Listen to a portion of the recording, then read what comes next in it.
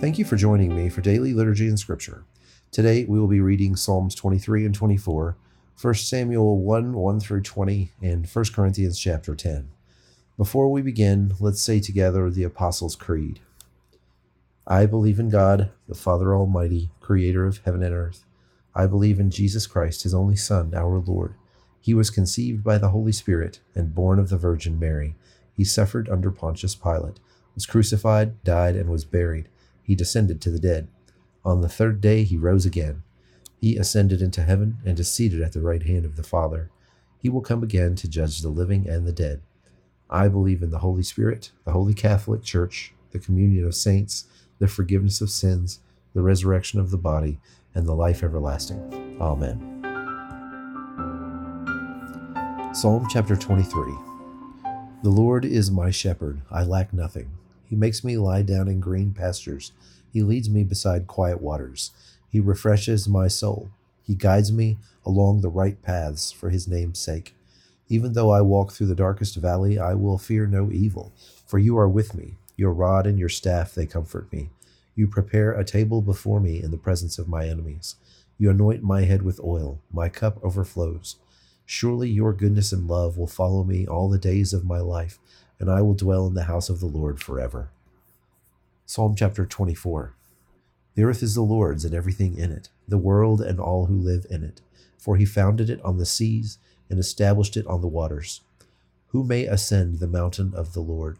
Who may stand in his holy place? The one who has clean hands and a pure heart, who does not trust in an idol or swear by a false god.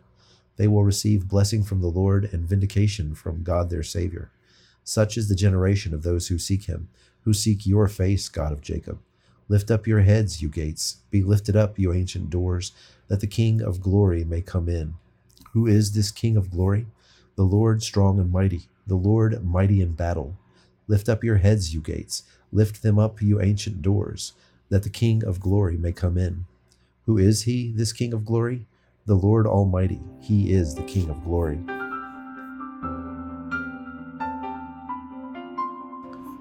1 Samuel 1 through 20.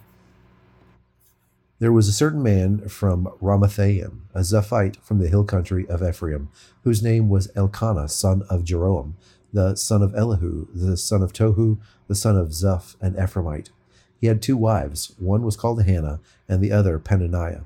Peninnah had children, but Hannah had none. Year after year, this man went up from his town to worship and sacrifice to the Lord Almighty at Shiloh, where Hophni and Phinehas, two sons of Eli, were priests of the Lord. Whenever the day came for Elkanah to sacrifice, he would give portions of the meat to his wife Peninnah and all her sons and daughters. But to Hannah he gave a double portion because he loved her, and the Lord had closed her womb. Because the Lord had closed Hannah's womb, her rival kept provoking her in order to irritate her. This went on year after year. Whenever Hannah went up to the house of the Lord, her rival provoked her until she wept and would not eat. Her husband Elkanah would say to her, Hannah, why are you weeping? Why don't you eat? Why are you downhearted? Don't I mean more to you than 10 sons?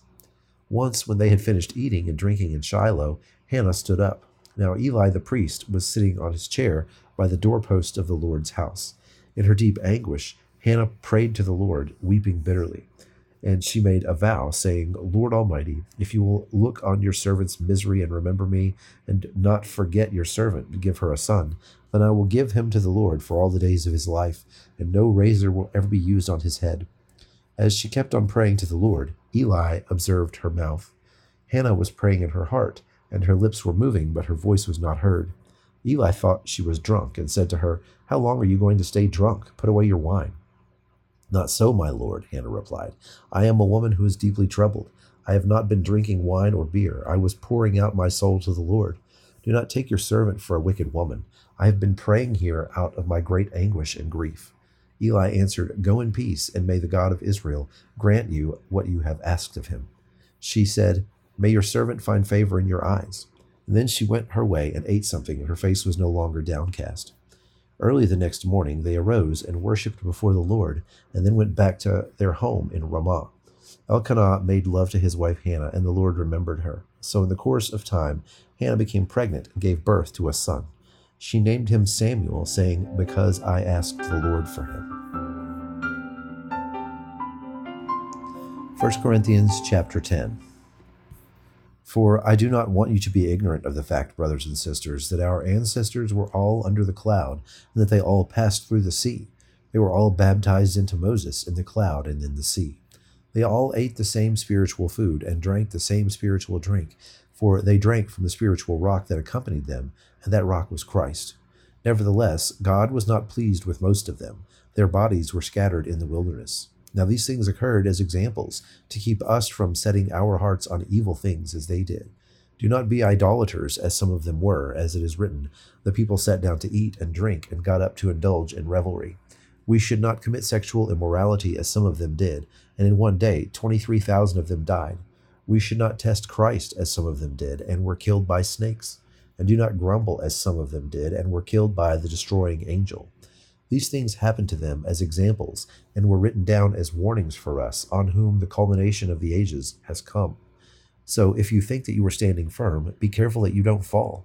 No temptation has overtaken you except what is common to mankind. And God is faithful. He will not let you be tempted beyond what you can bear. But when you are tempted, he will also provide a way out so that you can endure it. Therefore, my dear friends, flee from idolatry. I speak to sensible people. Judge for yourselves what I say. Is not the cup of thanksgiving, for which we give thanks, a participation in the blood of Christ? And is not the bread that we break a participation in the body of Christ? Because there is one loaf, we who are many are one body, for we all share the one loaf. Consider the people of Israel. Do not those who eat the sacrifices participate in the altar? Do I mean then that food sacrificed to an idol is anything, or that an idol is anything? No, but the sacrifices of pagans are offered to demons, not to God, and I do not want you to be participants with demons. You cannot drink the cup of the Lord and the cup of demons too. You cannot have a part in both the Lord's table and the table of demons. Are we trying to arouse the Lord's jealousy? Are we stronger than he? I have the right to do anything, you say, but not everything is beneficial. I have the right to do anything, but not everything is constructive. No one should seek their own good, but the good of others. Eat anything sold in the meat market without raising questions of conscience, for the earth is the Lord's and everything in it. If an unbeliever invites you to a meal and you want to go, eat whatever is put before you without raising questions of conscience. But if someone says to you, "This has been offered in sacrifice," then do not eat it, both for the sake of the one who told you and for the sake of conscience. I'm referring to the other person's conscience, not yours. For why is my freedom being judged by another's conscience? If I take part in the meal with thankfulness, why am I denounced because of something I thank God for? So whether you eat or drink or whatever you do, do it all for the glory of God. Do not cause anyone to stumble, whether Jews, Greeks, or the church of God, even as I try to please everyone in every way. For I am not seeking my own good, but the good of many, so that they may be saved. Now join me in the Lord's Prayer. Our Father, who art in heaven, hallowed be thy name. Thy kingdom come, thy will be done, on earth as it is in heaven. Give us this day our daily bread, and forgive us our trespasses, as we forgive those who trespass against us. And lead us not into temptation, but deliver us from evil. For thine is the kingdom, and the power, and the glory, forever and ever. Amen.